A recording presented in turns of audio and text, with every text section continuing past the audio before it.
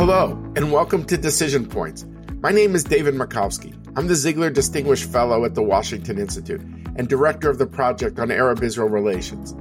This is the second season of the podcast. Thank you for sticking with us if you were with us last season. And if you're new, thank you for joining us. In this season, we will explore Israeli and Arab leaders who helped shape Arab-Israeli relations, focusing on one key moment that illuminates their decision-making.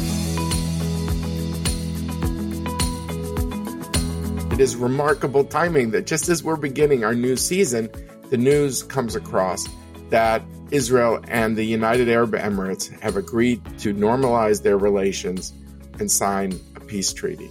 This will be the third treaty that Israel has had with an Arab country, first with Egypt, then with Jordan, and now with the United Arab Emirates. And frankly, it reflects a new evolving regional reality that Israel and Arabs do not find themselves as enemies, and they have a strategic convergence against Iran. So they have found themselves suddenly, instead of being adversaries, to be more like partners. And a lot of this is going on under the table, security cooperation, this idea of also technology as the Arab states think about how to digitize their economy and not be so focused on oil. So what we now have with the treaty is what used to be under the table, suddenly the table is disappearing. This could be a seismic event, bringing together two of the most technologically focused countries in the Middle East. The question is now, will there be follow-on agreements with other Gulf states? Frankly, also, it's a three-way deal because these Gulf states believe that they could get certain benefits from the United States at the same time of making peace with Israel. I think this is going to be a win-win-win for Israel, for the Arab states, and the United States.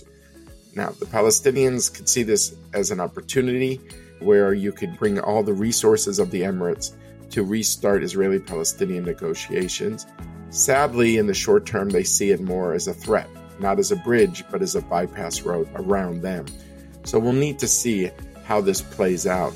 But there is a lot of prospects here.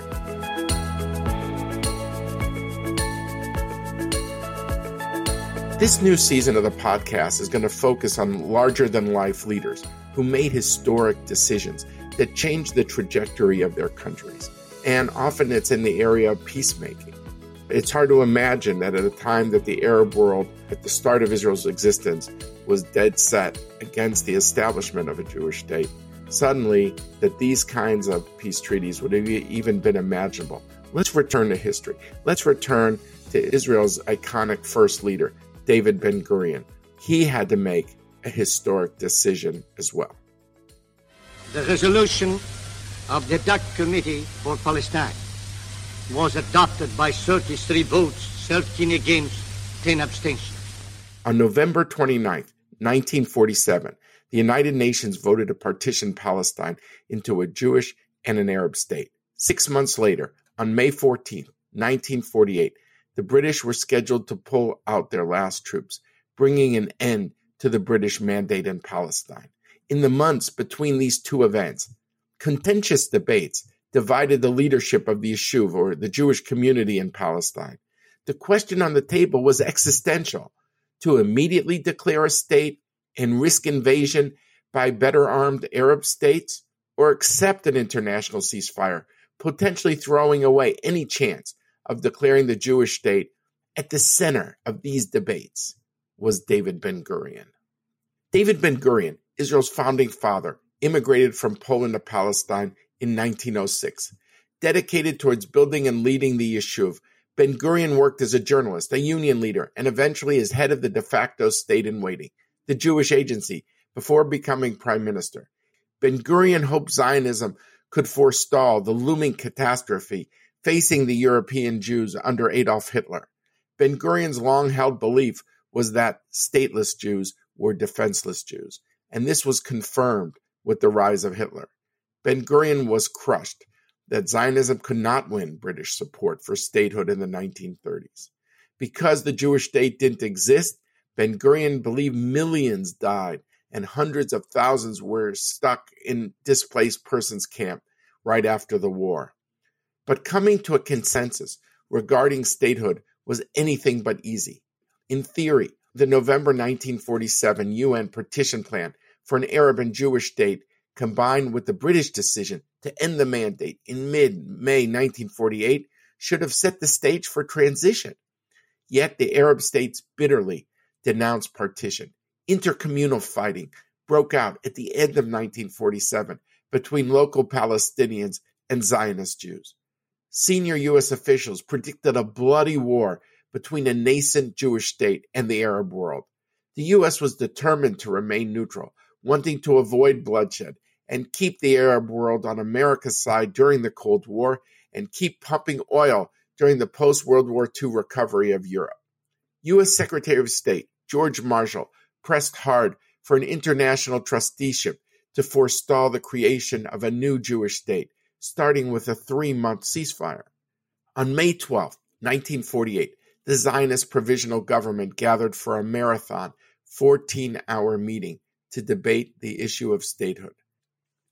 I'm delighted to be joined by one of Israel's leading historians and experts when it comes to David Ben-Gurion, Professor Anita Shapira. This subject interests me greatly, as I actually wrote a chapter on Ben-Gurion in my new book with Dennis Ross called Be Strong and of Good Courage, How Israel's Most Important Leaders Shaped Its Destiny. Welcome, Professor Shapira. Thank you. The stakes could not have been higher. The British were leaving at midnight on May 15th, and it was clear that war with the Arab world would commence if the Zionists declared a state. So let's go over, if we can, some of the huge challenges. First, the American angle. Ben-Gurion sent Moshe Sharett to hold talks with American Secretary of State George Marshall in Washington on the days before May 15th. So an obvious question is, why send Sharett to the United States? Why was the U.S. backing so important to the Zionists? I think that it was impossible to imagine a Jewish state created in Palestine without the tacit support of the United States. By the way, the partition resolution in November 1947 would not have come to light had it not been for the support of the United States. So the United States was the leading power in the world at that time. How can a Jewish state come into being against the wishes of this leading power? So Sharett went to check the ground. How much was the United States opposed to the declaration? Now, we have to remember that until April 1948, a month before, the United States did support partition and eventually a declaration of statehood. What happened was a disagreement between the president who supported the Jews and the State Department that objected because of political reasons. So Sharett went to Washington to try and see what is the depth of American objection. Would America object forcefully or would advise us to avoid a declaration? Now, he also went to see what is the meaning of this 3 months truce and postponement in the declaration. What does it mean? Would, after that, the Americans be ready to support a declaration of independence? He came back with the feeling that Americans would not support partition even after the 3 months. So what's the point? Why should the Jews in Palestine agree to postpone? As you say correctly, these are two separate things, the issue of international trusteeship and a 3-month ceasefire. Sharett might have been willing to trade maybe a ceasefire if he knew that Marshall was not going to do the trusteeship. He says to Marshall, we haven't come this far for a trusteeship. According to some of the biographers on Ben-Gurion, and I don't know if it's accurate, and I defer to you as kind of the leading authority on Ben-Gurion, some of the writers said that when he briefed Ben-Gurion on his meetings with Marshall, Sharet said to Ben-Gurion, I think he's right, meaning we should postpone, at least on the issue of a ceasefire. And that Ben-Gurion said, give the full report to everybody tomorrow. Tomorrow's the big meeting, but don't add, I think he's right. The 4 words, I think he is right, yes. This is a very well-known version of what happened. This is the version of Ben-Gurion, because Sharet did not agree to this version. Sharet was hesitant regarding the declaration, but eventually he supported Ben-Gurion. So he did not want it publicized that he was hesitant. If the comments were 6-4, then that means Sharet was decisive in a certain way. Ben-Gurion had a big impact. I think it's true, but I think that there was a vote. What is our source regarding the vote? The source is the then Secretary of the Provisional Government, Ze'ev Sherf, who was later on also the Secretary of Israeli Government. Now, Ze'ev Sherf published his memoir called 3 Days, the days between May 12 to May 15. And in his memoir, he tells the story of the vote. Now, all the protagonists were still alive. Had it not taken place, I am sure that somebody would have challenged him. The fact that nobody challenged the report of Sherf means that it can be that it was not a formal vote-taking. Maybe it was a roll call, trying the area, but not a formal one. Fascinating. Another big event that happened at the time was Golda Meir coming back from Jordan after meeting King Abdullah. This was the second meeting with the king in a half a year. In her autobiography, she talks about writing a note to Ben-Gurion at the start of the meeting, saying there will be war, that the talks failed. And I was just wondering if you could give us some sense of the meeting of Golda Meir with Abdullah and how it also impacted that key decision. I heard Golda Meir tell the story on the eve of Israeli Independence Day in 1967, 3 weeks before the Six-Day War. She appeared in a panel. She was not in a formal role at that time. She was only the secretary of Mapai. She was charming. And she told the story how she went dressed up as an Arab with Eliyahu Sasson, and how the king received her very, very somber, very, very earnest. And at their previous meeting, they actually agreed on him, if he wants to annex the part of Palestine designed for the Palestinians, the Israelis would not object to it.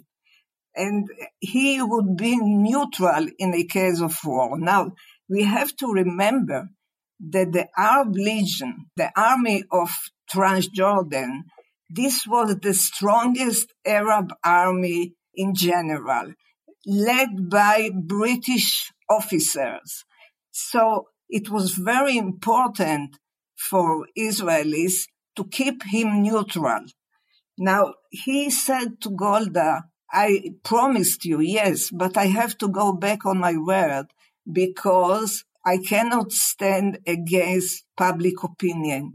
There is a terrible pressure from below to participate in the war, especially after the Deir Yassin massacre and the very strong propaganda that took place after that.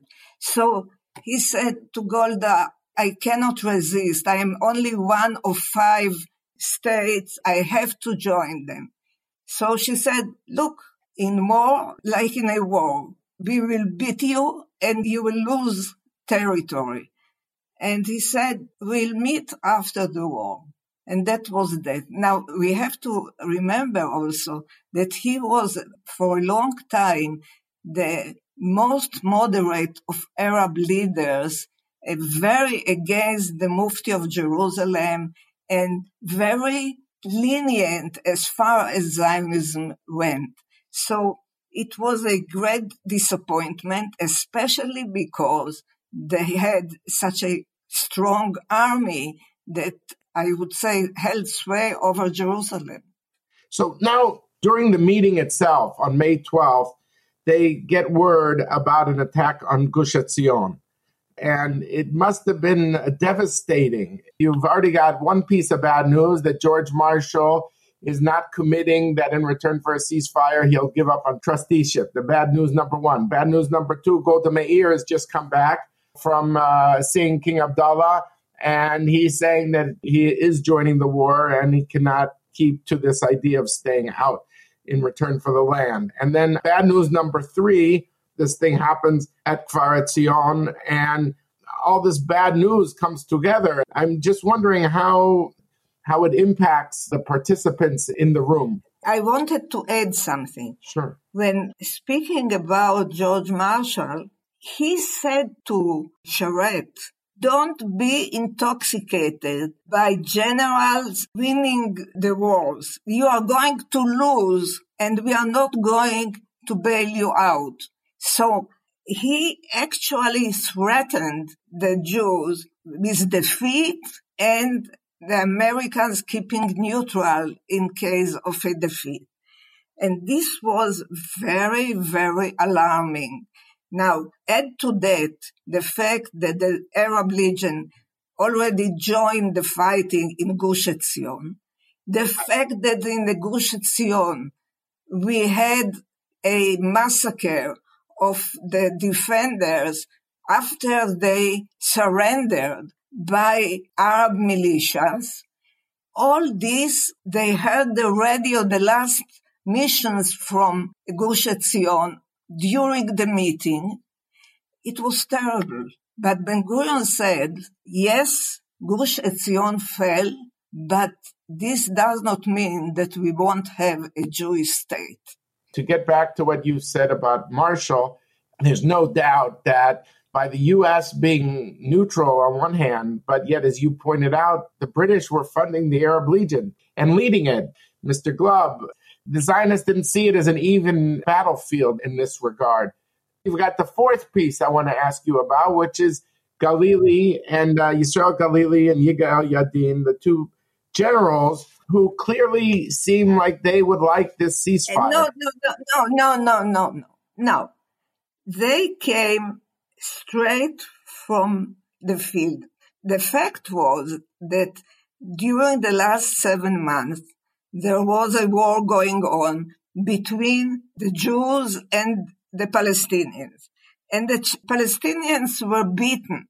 They were defeated. But the war went on all the time. And the army, or I would say it's partially militia, partially army, it's still not a formal army because there was no state. They were getting ready for the invasion that was supposed to take place the day after the British evacuate, which was on May 14. So they were put the question by the politicians. What are our chances in a war against the Arab states, against Arab regular army, not the Palestinian militias? And it was a very difficult moment because on the one hand, they understood the stakes. On the other hand, they did not want to give a wrong impression. So Yadin said, 50-50 chance. I thought that when they were pushed on the 50-50 comment by one of the politicians, Yadin or Galili said, well, actually, the 3 months would give us more time Many of our people, up to maybe 40%, are not armed, are soldiers. He said 50-50 up front, but then when pushed, he kind of seemed to say it was less than 50-50. Yes, but Galili softened his words, and the general impression was that it's a chance, but I would say they did not want to commit themselves. Yeah. So Ben-Gurion is hearing all these bad news and not this fantastic, enthusiastic, come on, we could do this tomorrow. But Ben-Gurion is very focused on being decisive.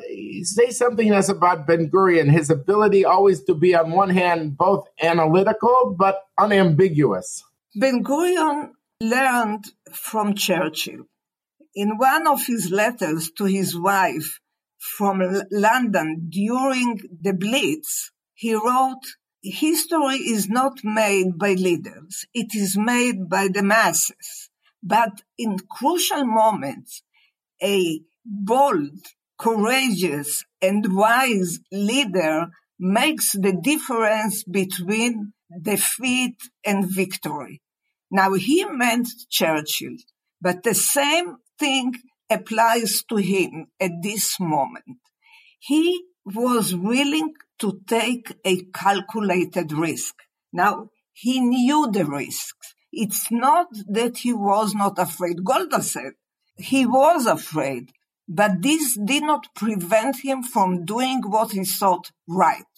Now, he explained very clearly to those assembled that a ceasefire would work to the disadvantage of the Jewish state, and that this moment is the moment now or never, because what's happening is that the British are evacuating the country on May 14, and there is no such thing as a vacuum. If there is a vacuum, who will rule the country? Now, he knew very well that the future Israeli public supported him very, very strongly. And the Jewish street in Palestine was booming with enthusiasm for the declaration of statehood. So he knew that he had the support, a very broad support, even though the people who were assembled to decide with him were very, very cautious. Now, I want to tell you a story regarding the 4-9 vote. I gave a presentation a few years ago in London on the eve of Israeli Independence Day, and I told the story of that day on May 12th. And the moderator asked me the question, what would Ben-Gurion do had the vote gone the other way? And I answered off the cuff, he would have made them change their mind. Now, the audience burst laughing, but I was completely serious. He would not have left that room without a decision regarding independence. So we have to understand Ben-Gurion. He was, on the one hand, using all the reasoning possible, but at the end, he brought to bear his personality, his conviction, his strength, and people followed him because people in such moments, they look for leadership. And he had this quality. That's fantastic. I mean, I think part of his leadership to me seemed that he was always able to weigh what are the risks of action versus what are the risks of inaction. And what are the implications of not acting? Who fills the vacuum, as you said correctly, after the British leave and you don't declare a state? If you cannot justify to your people a state when the British are leaving, then how can you ever justify it? So I completely agree with you about his gravitas, his sense of leadership, that he was able to make clear what are the stakes. And if Sharet was hesitant the night before, And maybe he turned out to be the decisive vote. And that question you were asked in London was not theoretical. It seemed to me that Ben-Gurion's gravitas was very persuasive at one of the most decisive moments of Jewish history in 2,000 years. That's right. That's right. Clear up for us, if you can, the discussion at the cabinet about the issue of what borders to accept and the role of referring to God in the Declaration of Independence. First of all, they had to read the Declaration of Independence. So the first one who wrote it down was Charette. And Charette was very formal. Every sentence started with whereas. Now, Ben-Gurion took this draft and crossed out all the whereas and made out of it a historical document, not a legal one. And the result was that the first part of it dealt with Jewish history and the connection with the land. And the second part was describing the policy of the state as a democratic, liberal, Jewish state. Now, there was a question by one of the participants, why don't you mention borders in the declaration?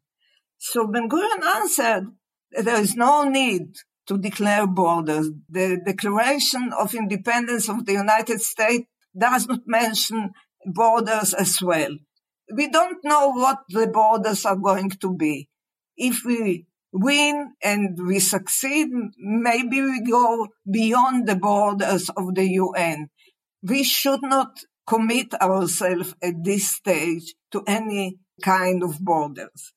The other question was, everybody was supposed to sign the declaration, which means both religious and super atheists. How do you make good for both sides? So Ben-Gurion wrote Tzur Israel veGoalo, which means the rock of Israel and its redeemer. Now, the expression talked about God, but by eliminating the redeemer, you could mean the strength of Israel. So in this way, you could compromise between the religious and the secularists. So you look at Ben-Gurion's diary after he started apparently a new diary when he declared the state, and he said now that the fate of the state is in the hands of the security forces. It's hard, to get into somebody's head, and we could see his diaries. You probably dug so deep you could see who people he talked to. Did he allow himself any sense of exultation, satisfaction at this historic moment that he had spent decades trying to reach? Ben-Gurion was a very restrained person. He did not project deep feelings, even though he had them. So he did not say anything apart from what he wrote. Jewish state was declared, its fate in the hands of the security forces.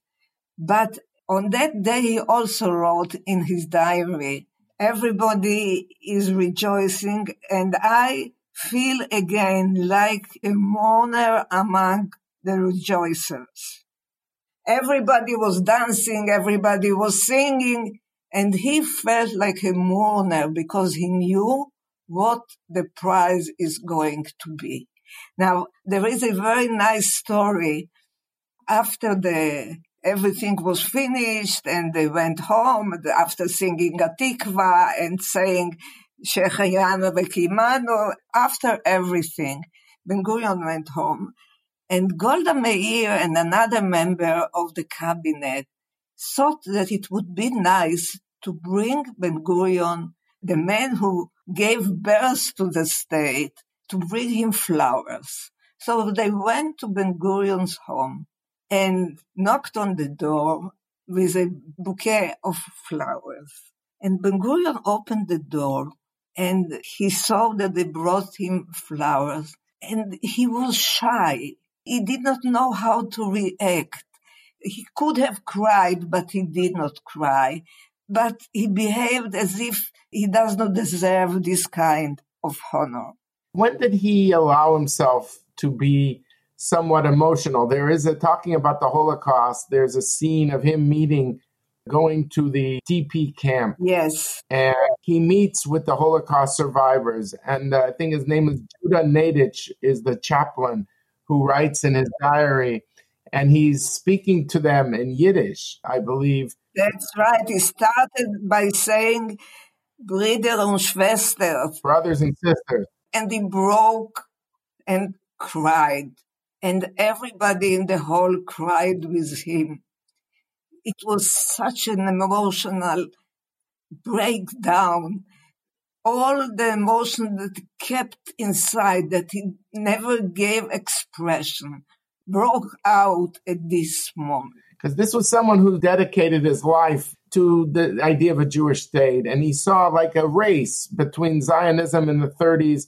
We have to get there before the Nazis implement their horror. He didn't know 6 million, of course, and he couldn't think of gas chambers, but he kept saying the ground is burning, and didn't turn out this way. The British didn't allow it. So I think for him to confront these people directly, it's got to be a moment of uncontrolled emotion. He's meeting them face to face. All the pain that was hidden inside him came out at that meeting. It is remarkable. You know, Israel may have had many founders, but he stood above them all. And he had a laser focus, a relentless focus on building a state. And, you know, Israel had many dramatic decisions, but there could be no more dramatic decision than this one, the founding the state itself. And as you point out, that it was the gift of history that the Zionists had David Ben-Gurion at that moment. We have to remember that Ben-Gurion's decision to go to war and to send the young people to their death was the first such decision that a Jewish authority took since the time of Bar Kokhba. And this was also just 3 years after the end of the war and the Holocaust. What an enormous chance, what an enormous courage, what an enormous risk. So here we are.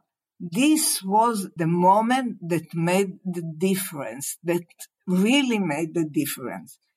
And that's how Jews all over the world accepted it, with great enthusiasm, even though they knew the sacrifices that have to be made. Well, Anita, you have certainly helped us understand the depths of that decision greatly. We're just so fortunate to have you, and we only wish you much strength for 120 years to keep going, to keep educating us. I just want to say thank you very, very much. Thank you. Thank you very much. David Ben-Gurion was a complex, strong-willed leader who was dealing with a very daunting task. He faced internal division, external threats, and he faced the prospects of personal failure. He took the risk of declaring the state immediately, despite the threat of invasion and the lack of support from American allies. When the time came for him to make a decision, it became the most consequential decision point in Israeli history. Thank you all very much for listening. Please go to your favorite podcast app and subscribe, rate, and review Decision Points. And please tell your friends. I've also recently published a book co-authored with Ambassador Dennis Ross on 4 key Israeli leaders called Be Strong and of Good Courage, How Israel's Most Important Leaders Shaped Its Destiny. I want to thank all of those who made this podcast possible. Our coordinator, Basha Rosenbaum, a researcher, Scott Boxer, Jeff Rubin, Scott Rogers, and Carolina Krauskopf of the Washington Institute, Richard Myron and Anouk Millet of Earshot Strategies, and Paul Woody Woodhull of District Productive. Thank you all.